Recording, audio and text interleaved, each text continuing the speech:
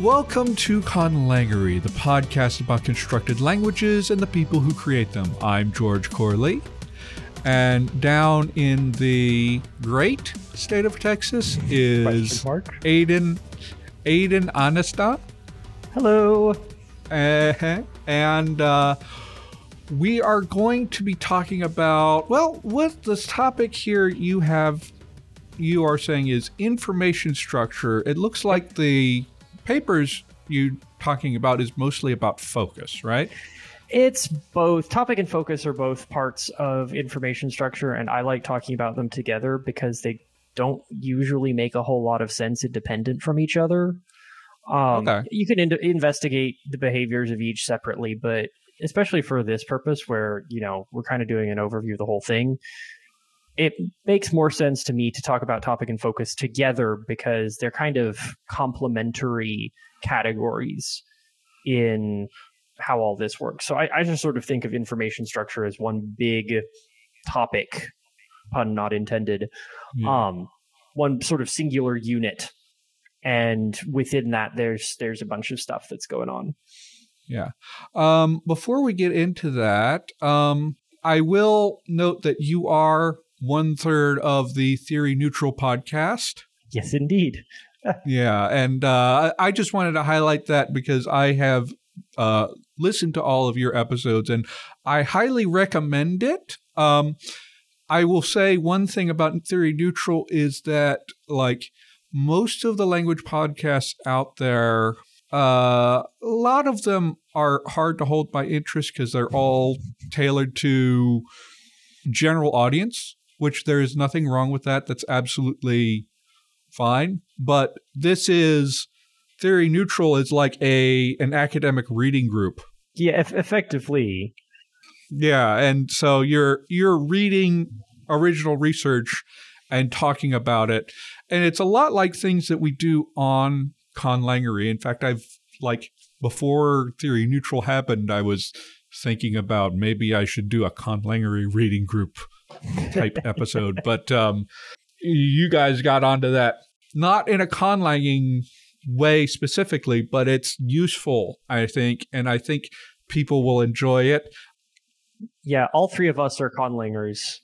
And so we're not explicitly coming at it from a conlangy perspective, but the reason that we're it's a podcast about typology primarily. And so we go and read typology papers and try and get a handle on how do things work in the world's languages. Yes.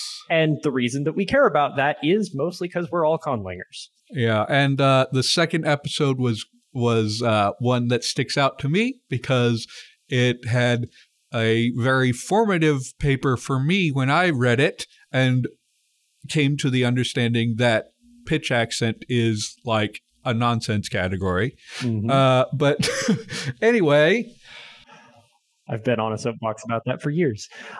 Yeah. Yes. If you have other things you want to introduce about yourself before we get into the topic, you can talk about that.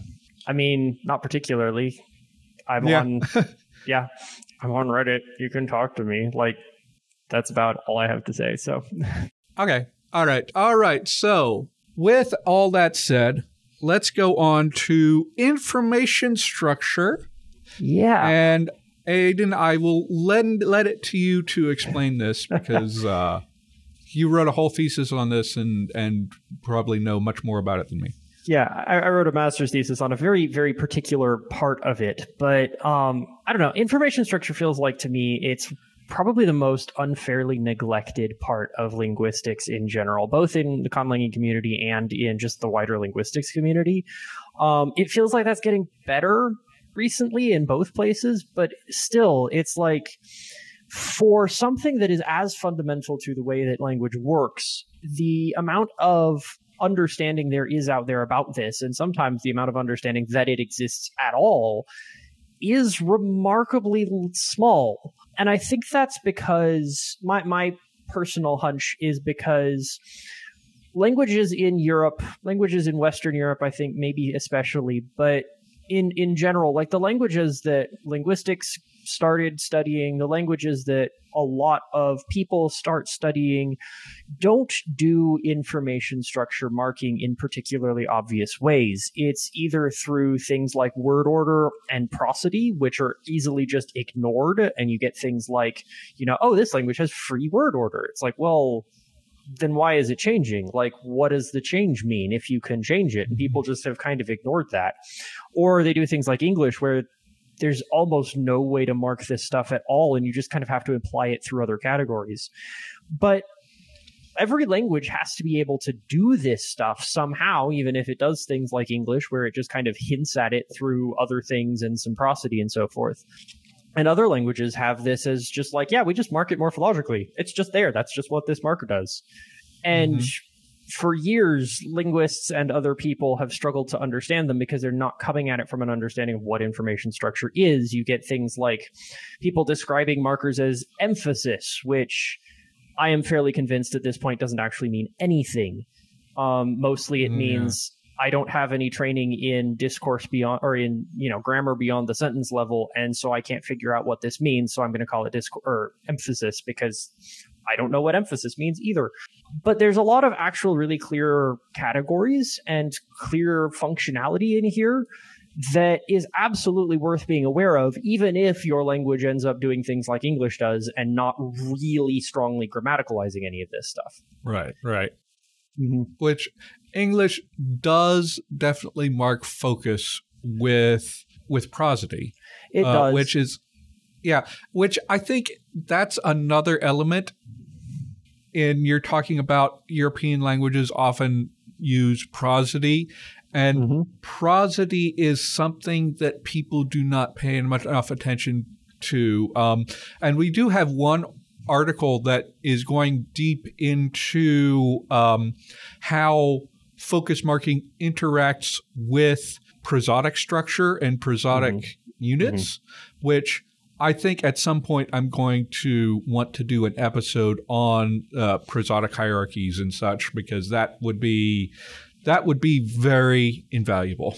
For sure. And that's something that I don't understand as well myself, the prosody side of things. My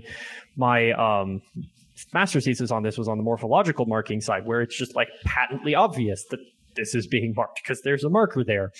But yeah, and also with prosody, it's very hard to represent in like a written document.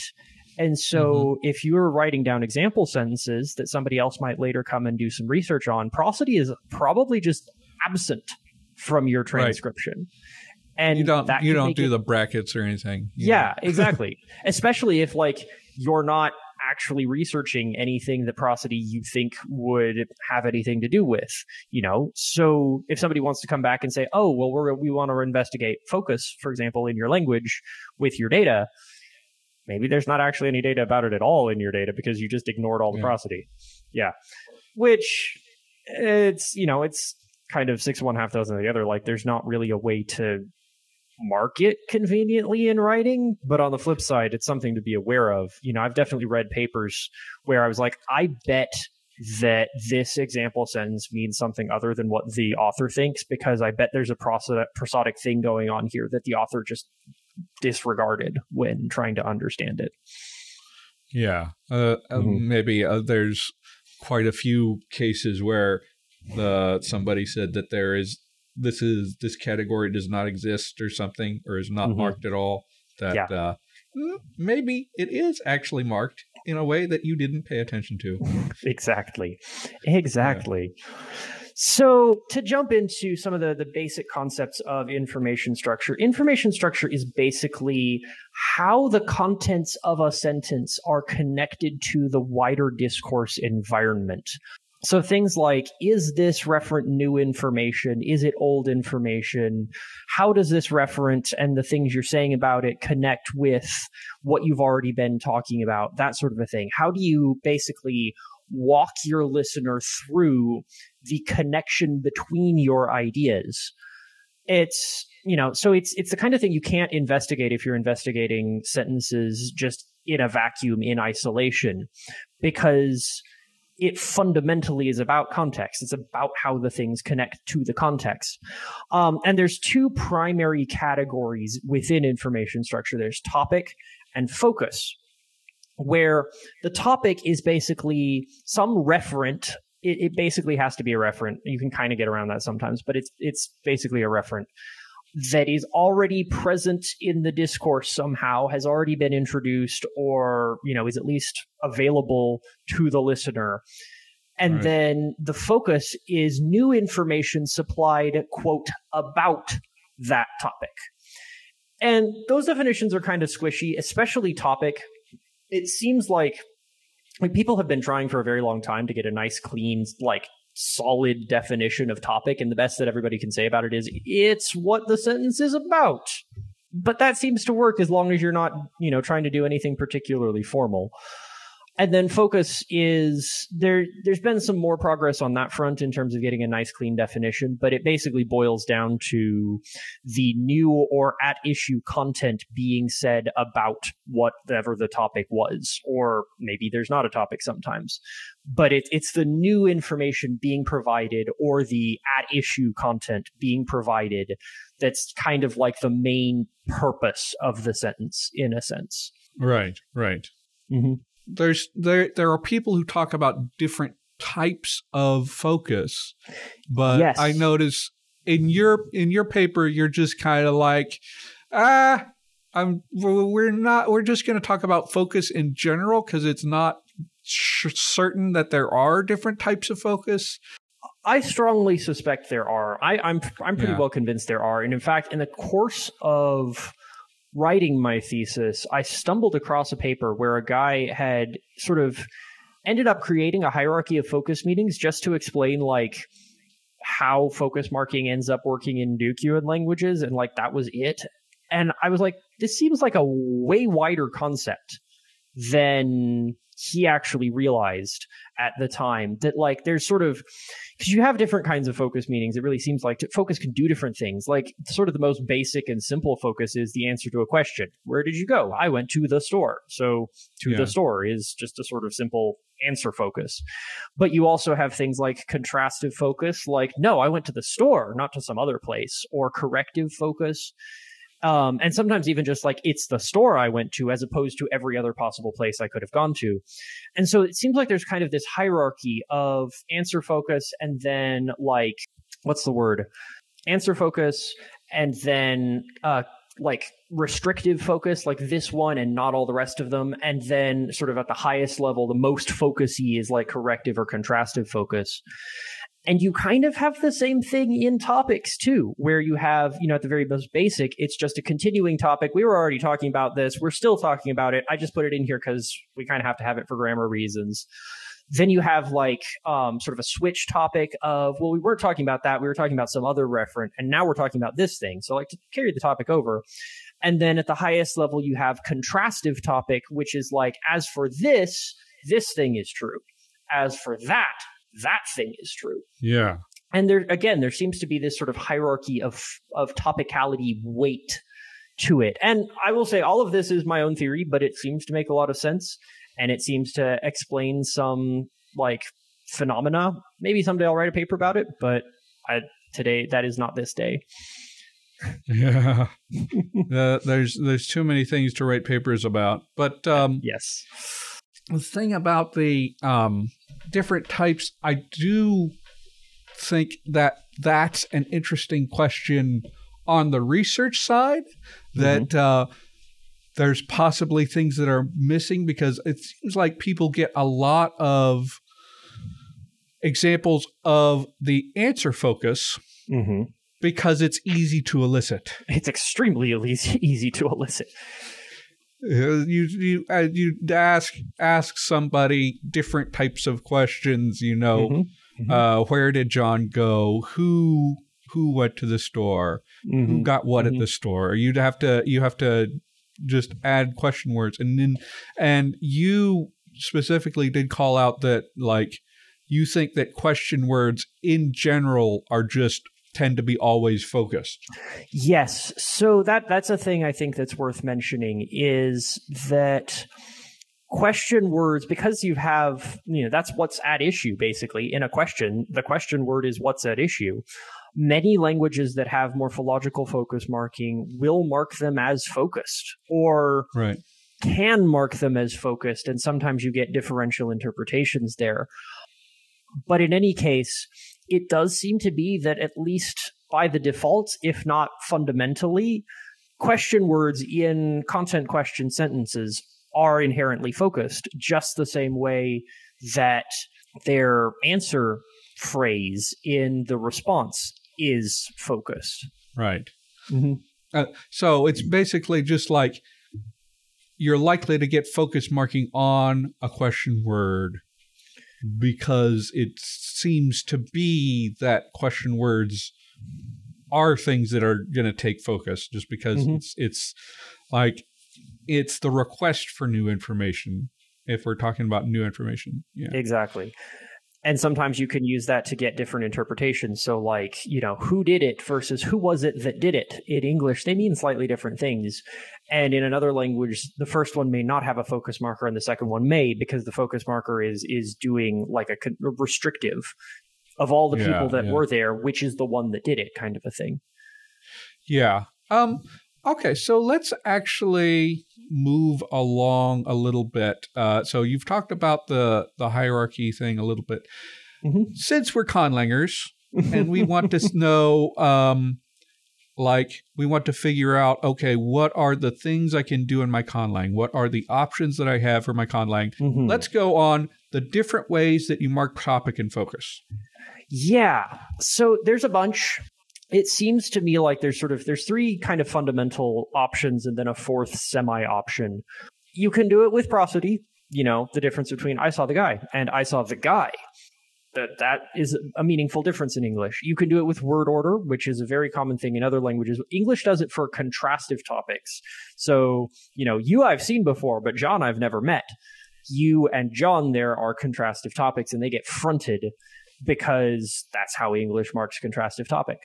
Or you can have morphological marking, which English doesn't have, but you have other languages that do this. What's a good example off the top of my head? Which is, I feel like this is stupid because I wrote a master's thesis about this.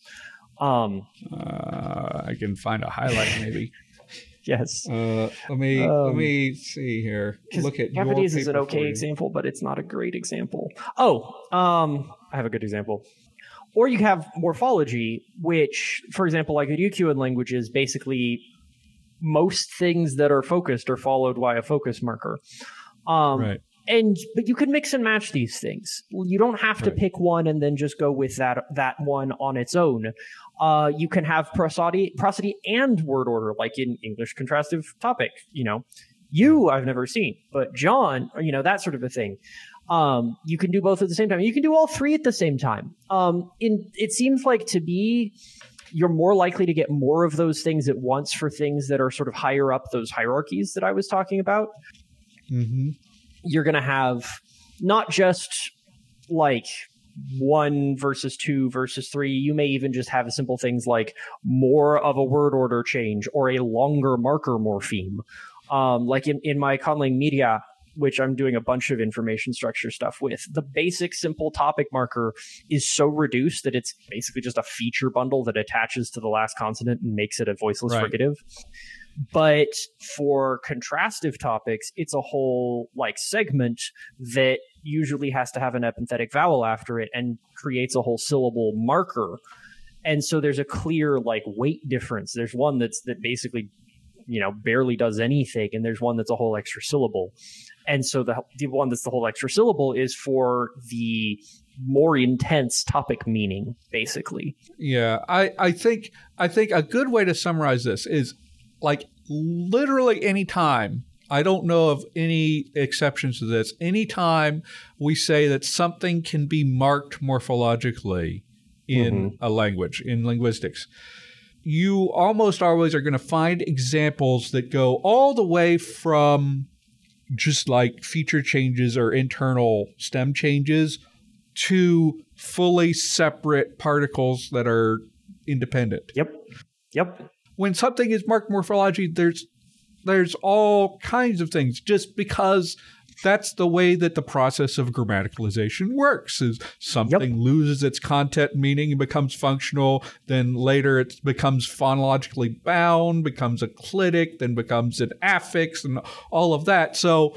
eventually can be lost except for like a tone change. So, yeah, it's you always consider yourself having the freedom to mark these things as you wish, as long as you have an idea that it could be a morphological category. Yeah, and I want to talk about grammaticalization pathways later on. But first, I think it's worth mentioning that there's kind of different kinds of focus structure. There's different kinds of focus patterns that sentences can have, and they can get more marked both by prosody and word order and by morphology in different ways. So it's worth sort of keeping this in mind. The most basic one is what historically has been called predicate focus, because usually by default the subject is the topic is a subject, because those are tied together really tightly generally. And then everything that isn't the topic is the focus. And that's sort of the way I think about it, is there's a topic and then everything else that isn't is the focus. So this is sort of the most default unmarked sentence. I went to the store yesterday. What did I do? I went to the store.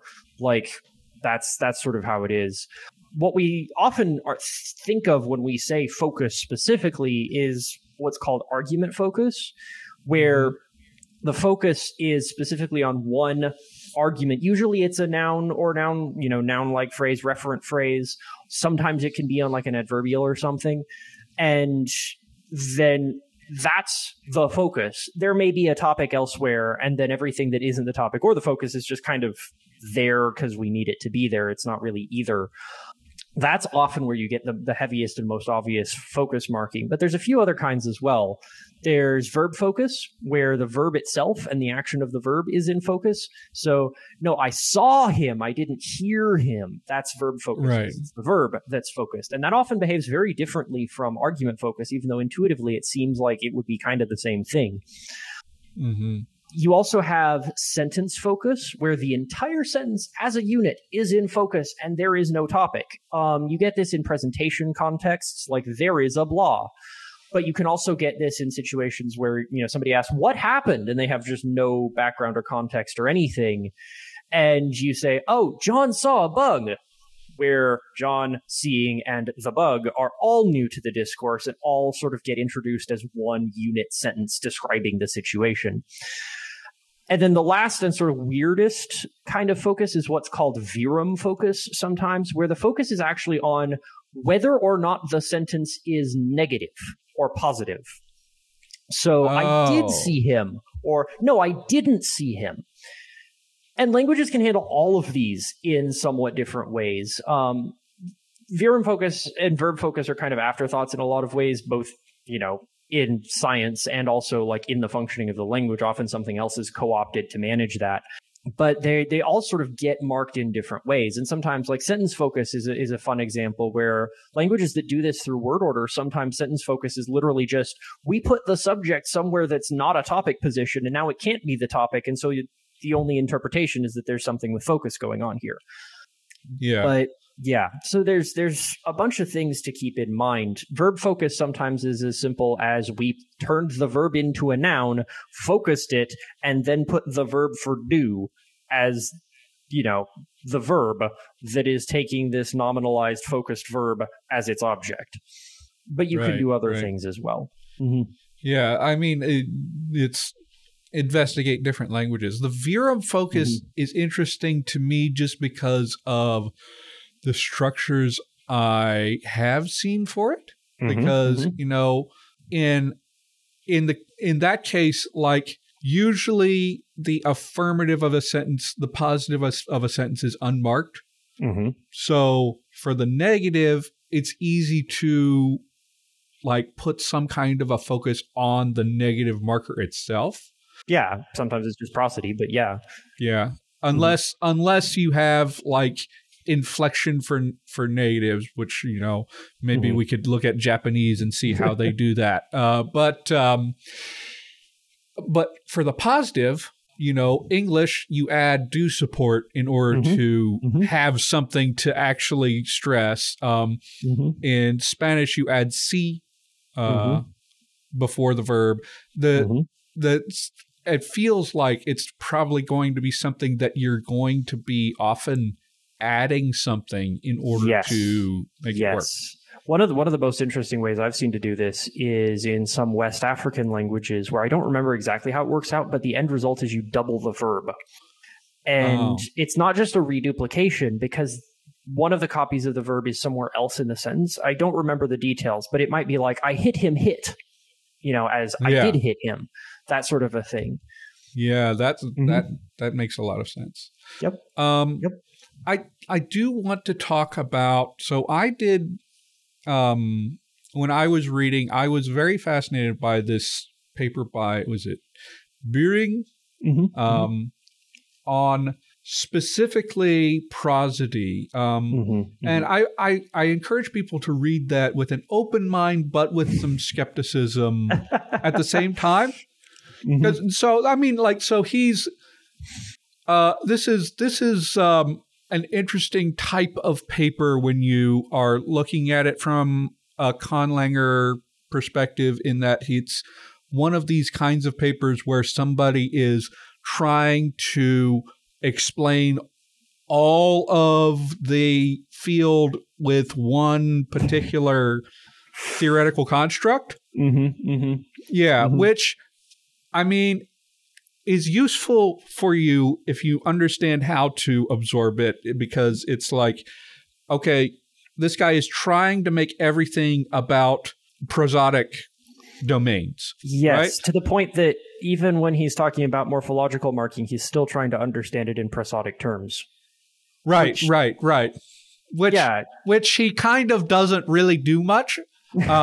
So read the whole paper because he's being honest about it. He does have a couple of sections at the end that are like miscellaneous, like, I don't know what to do with this. But it is interesting because he's focusing everything on prosody and on the particular theory that he's doing and talking about, okay, all of this is about getting the focus to the most prominent part of the sentence, the prosodically most prominent part. And you do that in several ways. You can move the heads of intonation phrases. You can add new prosodic boundaries, or he even goes and tries to explain some syntactic focus stuff by saying, okay, they are actually moving it to the more prominent part of the intonation phrase, which is really interesting. To me, I know a little bit about the theories that he's working in, and it gives you a lot of examples to work with, to see all kinds of different ways that focus is marked. And the framing does actually kind of give you an idea of maybe a lot of these things could actually be explained by prosody. It seems like some things, like the morphology, might not be able to be. Yes. But it's interesting. Yeah. Yes. And I would love to talk more about the morphology, because that's what I did my master's thesis on, was morphological marking of argument focus. And wow, is there a lot you can do with it. Because, it's everything from, what when people think about focus marking morphology, often what you think of is sort of like a particle that, or, a clitic or something that attaches to one side. And that's totally a thing. Japanese kind of does this. It used to do it more. Hausa does this. There's a lot of languages that have stuff like this. But that's definitely not the only way you can do it, because you can also mark the presence of argument focus in the sentence, not on the argument at all, but on the verb. Right. Yeah. Which is, it's an example of what I've heard called insubordination, where you have what used to be a subclause verb form that is now being used as a main clause verb form, because the subclause or the main clause that it used to be in has just gone away. So you can get, especially with relativizers, sometimes with other kinds of nominalizers or even occasionally other kinds of subordinators, you will have a language that marks the presence of argument structure somewhere in a sentence by marking the verb as subordinated in one of these ways without actually giving any main verb for it to be in. I think a good analogy for this is it's basically what happens when you do a cleft like English. It was you that I saw. Yeah. Or it was me that saw him. Maybe that's a better example. Where the it was part just kind of goes away after a while, and then you just have me who saw him. And what's the who doing in there? It's marking the presence of argument focus at this point. It's not doing any subordination at all. So you could do all sorts of things with that. You could mark it. You can mark every sentence that has argument focus in it with a sentence level marker. You can mark only ones where the focused argument also had to move. You can mark only the ones where the argument didn't move, which is a thing that Coptic does. And you could even have extra information in these markers, especially if it is moving. Ukagit is the only language that I came across that does this when the argument doesn't move. But languages in West Africa and languages in Mayan languages kind of do this, where you will move the focused argument to somewhere else to mark it as focused. You will change the verb to indicate that the argument has moved, but you're going to change it with different morphology depending on which argument it is that got moved. Okay, so that was something I was going to ask, is if there's some kind of agreement morphology within that focus marker on the verb that tells you which argument. Yeah. I don't know that agreement is the right technical term for it, though it is. It's called WH agreement in the literature, and sometimes that's used for other purposes as well. There's other reasons why things can move and trigger this agreement that is not necessarily just focus, but it is a big part of why you can get this morphology. Sometimes it's weird reduced voice morphology or subordination plus voice. Sometimes it's like in Mayan languages, the contrast is between you indicate which argument it is that moved based on whether you mark the verb at all or not. And so if you move the agent argument because ergativity, then you get a special subordinator voice insubordination thing on the verb.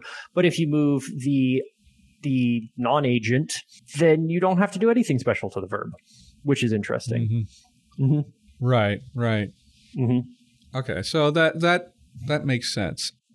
Yeah, so that's an interesting thing to think about, is that you don't have to, if you want morphological focus, you don't have to mark the argument directly. You can mark it on the verb, and you have different strategies for how much information you include on the verb when you're doing that. You can even get odd things like Old Japanese has a weird system where you get different verb morphology depending on which focus marker you use next to the focused argument. With no regard to which argument it is? It doesn't matter which argument it is. It matters which focus marker you picked. And because this is Old Japanese, we don't really have a great idea of what the different meaning is. But, if there's a difference in meaning, and if we're really actually understanding this correctly, or if this is kind of a traditional description of it that turns out to not actually be accurate to how Old Japanese was spoken, but it does seem to do this. And you get, the usual focus marking verb form is a repurposed relativizer, but the less common one is actually a different kind of probably subordinator that lost basically all of its subordination functions by the time of Old Japanese, and it's used for a couple of other random things. Yeah. Okay. That's interesting. Sorry, I'm trying to absorb all of the information, but yeah. So you can have it morphological on arguments. You can have it morphological on the verb. Noting the arguments. You can have it. predicate focus, I assume, is usually unmarked, right? Yeah. Because it's There's one language I have come across I think it's closely related to Somali. I don't know how to pronounce the name. It's where it has what I've called a symmetrical focus system. Yeah. Where if you have predicate focus, there's a marker on the verb. And if you have argument focus, there's a marker on the argument, and you will always get one of those two markers. Unless you have a WH question, which is counted as inherently focused and doesn't take the special marker. And so you don't have a situation where there's just sort of no marking for focus at all, again, other than WH questions. You always have some sort of marking for something. And you also, like, Ryukyuan languages also use their argument focus marker in a lot of predicate focus situations, to the point it seems like they pop up almost every sentence. Yeah, so that's you have sort of situations like that sometimes where predicate focus kind of looks like it's being marked for something, but not necessarily. And then also topics, like you may have topic marking by default, where predicate focus, you can tell it's predicate focus because there's a topic marker and everything else is just left alone.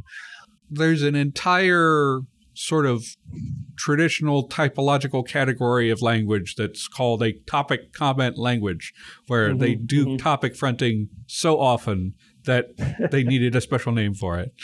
yes, exactly. And I think that's worth talking about a little bit more as well, because you have languages with morphological topic marking, like Japanese is a fantastic example. It uses it all the time. You have languages that have word order based topic marking that is incredibly important to the grammar. I think I've seen examples of some Sino-Tibetan language where, like, there's no argument marking at all. Like, there's no role marking. There's no grammatical relations marking. And there's only really information structure marking, and that's handled through word order. And so, like, X, C, Y, like who's doing the seeing and who's doing the being seen, you have to figure it out through implications from information structure rather than it actually being explicit in the grammar, which is interesting. And then also you have situations where, like in Japanese, again, the lack of topic marking is a proxy for focus marking. So in Japanese, by default, subjects are marked as topic because subjects and topic, again, like subject and topic are very, very closely related cross-linguistically. It's very common for those to kind of overlap in a lot of ways.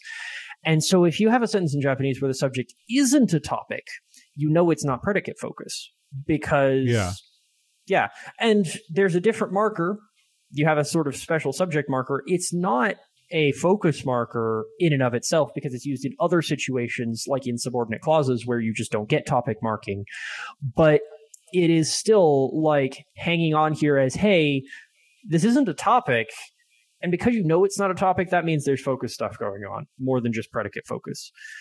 And one super neat, this is kind of an aside, but when I was doing research, me and Logan and some other people stumbled across a paper on Sandawe, which is one of those two East African languages that have cliques surrounded by Bantu.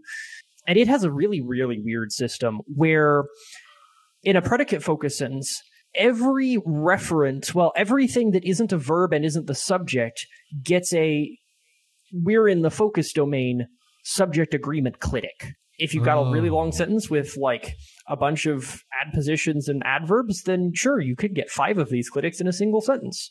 But they're all basically saying, hey, this thing here isn't the topic. The subject is the topic. It's fine. If the subject is the focus, then you get a special subject is the focus marker next to the subject, and you don't get any of those non-topic markers anywhere else in the sentence. Okay. That's interesting. It's very strange.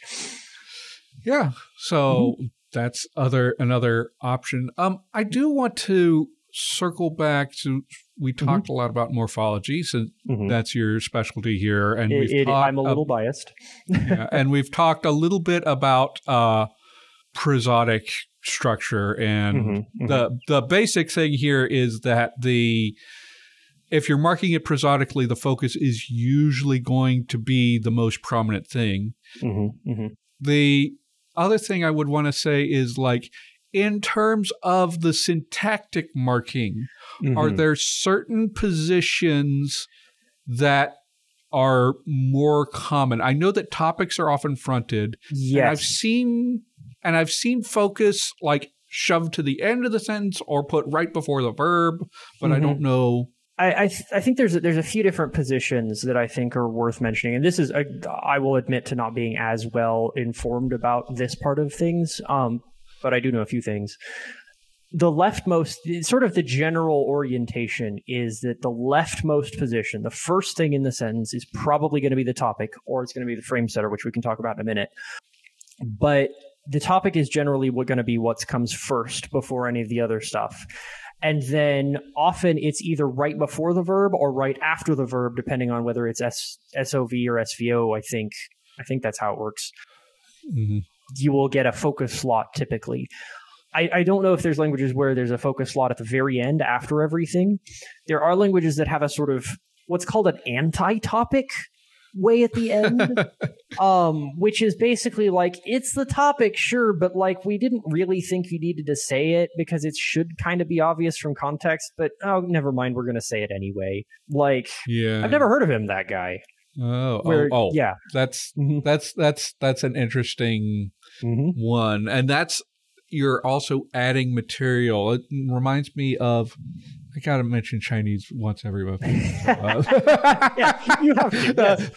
No, I think of like there's a rare like, I think focus is often like before the verb in Chinese. I need to bone up on that and figure that out. But there is like a structure where you copy the subject at the end of a sentence, and I'm not actually sure what that's doing information structure wise, but it seems like it's drawing focus back to that word, that subject somehow, or I hate calling it emphasis, but it's some kind of emphatic thing going on.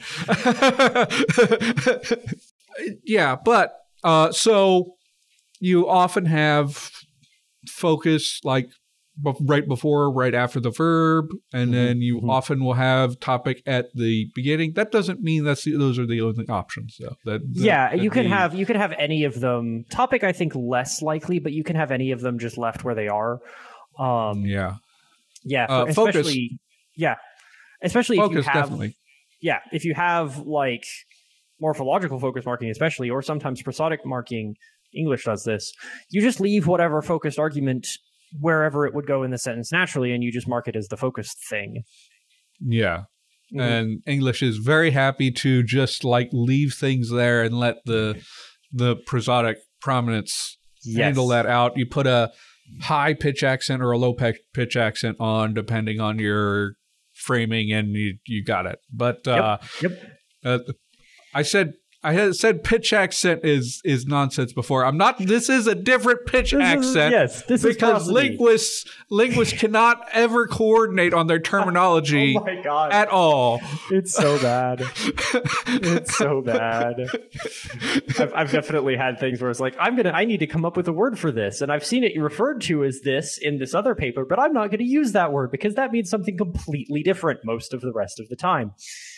I do want to talk about a couple of those extra sort of categories alongside plain old topic and focus, because again, I mentioned anti-topic, which is kind of an afterthought-y topic that we're kind of, I don't have a great handle on the semantics of it, but kind of the idea is we're going to throw this in at the end because we had to say it, but we kind of were already past the point of saying the topic by the time we realized that.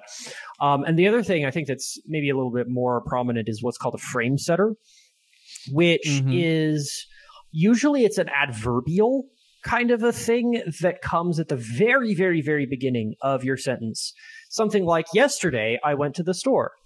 At the store, I saw a man, where they're sort of coordinating where in time or space this action is happening and how that has sort of progressed from maybe other, earlier points in the sentence. And these are often marked the same as topics. Maybe they go outside the topic, I think, generally. but you can get topic marking reused for frame setters. They feel very topic-y. In Japanese, for example, you can get 2 topic markers in a sentence because one of them is actually the frame setter. It's just reusing topic marking.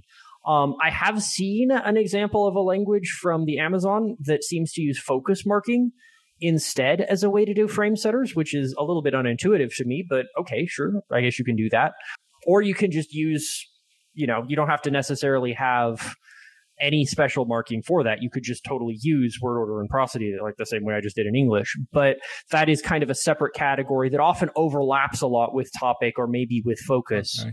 And can be kind of confused for it, but it's a different kind of thing. So the frame setter, go over with me again. What exactly is the frame setter doing? What is the semantics of a frame setter? Yeah, so you use it to kind of introduce the setting of a sentence, like in time or space. So again, like yesterday, I went to the store. There's almost a contrastive topic kind of feel to it. Like on some other day, I didn't go to the store, but we're talking about yesterday. And in particular, on yesterday, I went to the store. And then when I got there, not before, not after, but when I got there, a certain thing happened. That's that sort of a thing. So something that pops to mind as a thing to compare that's non-linguistic is an establishing shot in a movie.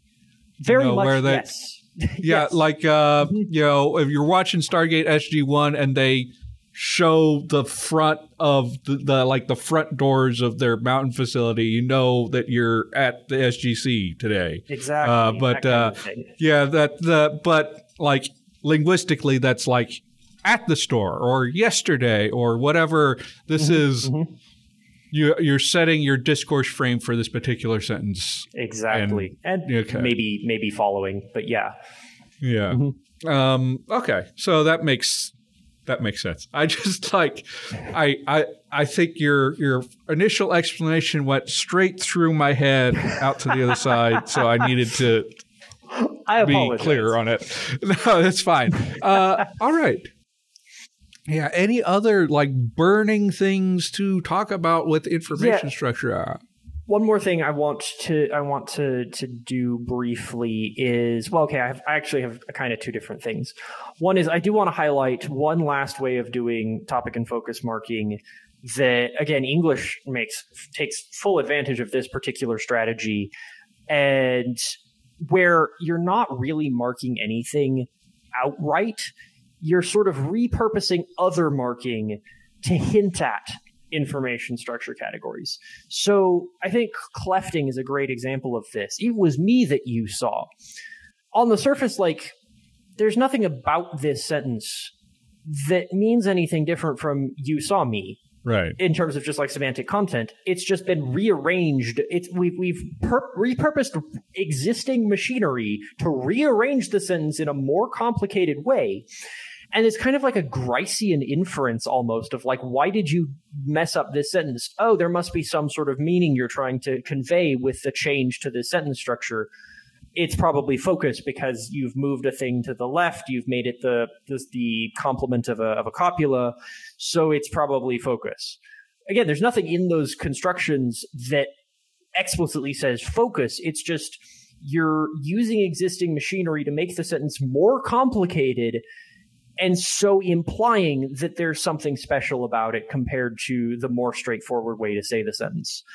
And then kind of on the flip side, what English does with topicality is it basically just infers it from definiteness, which is very similar to topicality. Usually definite things have to be identifiable. Topics usually have to be identifiable. Right. And subjecthood, generally topics or subjects cross-linguistically, and in English, that's one of the best ways to make something a topic is to use voice morphology and make it the subject. Right. Yeah. So both of those are sort of other ways that you can get at information structure without having to do any morphology or even any real sort of concrete, we use word order to mark this in a very explicit way. You don't have to have explicit marking, even though probably most languages do. You can get away with repurposing existing things to hint at it in various ways. And I think you may have touched on this earlier, but the clefting thing, that particular strategy may be related to the fact that a lot of morphological focus markers are related to relative markers. Yes. Yeah, so your relativizer becomes a focus marker because people are doing this weird thing with sentences. Exactly. And that can, with some reanalysis of this biclausal cleft construction as monoclausal, actually, then suddenly you have sentence level marking on your verb that's derived from a relativizer or something. And you also probably have like what I've called argument adjacent focus marking that's derived from a copula, which is it's a common way to get one of these, to get a focus marker that's just right next to your verb is a copula. Hausa's done it. Singala's done it off the top of my head. You've grammaticalized a copula into a focus marker through this kind of construction. So that's a common grammaticalization source for focus morphology. It's not the only one, but I think it's probably the easiest one to access.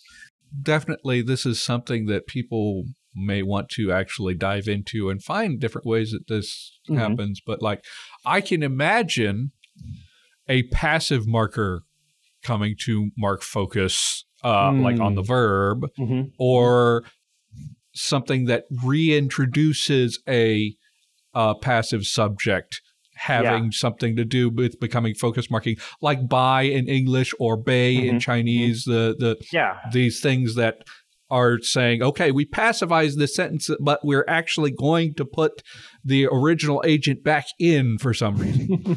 Yeah, I can definitely see that happening. Yeah.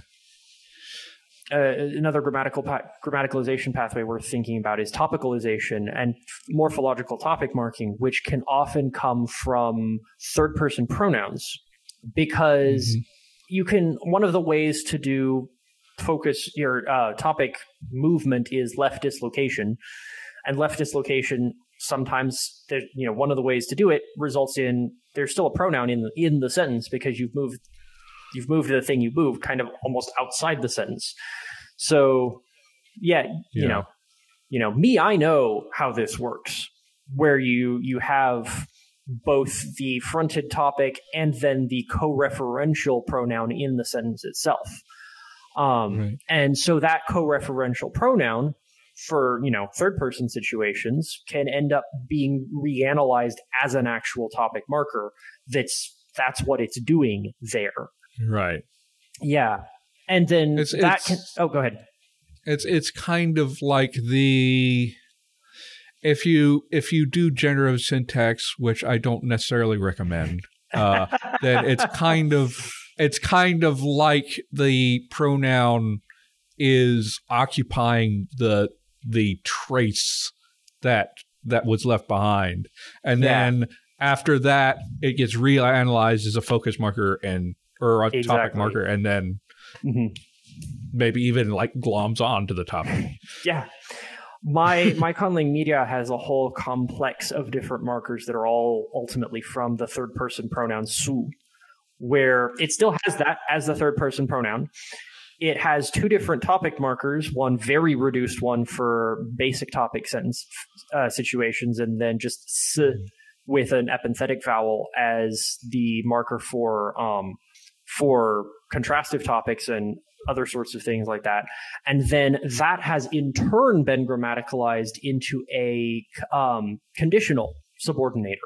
So you stick it after a verb, you sort of topicalize a verb basically, and that was sort of a way to do conditional marking, which is a thing otherwise as well. Like Japanese has examples where you take a verb, you subordinate it, and then you stick a topic marker on it, and now it's a conditional marking. Yeah. I just realized that we have actually the precursor structure of that in some dialects of English. You can say like, that girl, she's the one that cleaned the office or something, whatever. Yep. Yeah. So we do end up like, you can find English examples for a lot of these things, which is an interesting thing.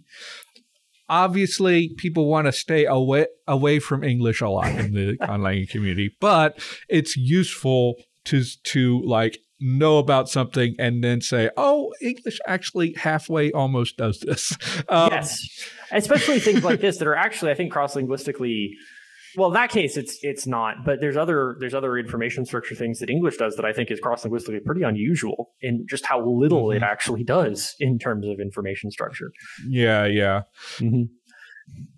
I think that is we're probably good for time. If you have any final thoughts that you want to share that you think people need to know.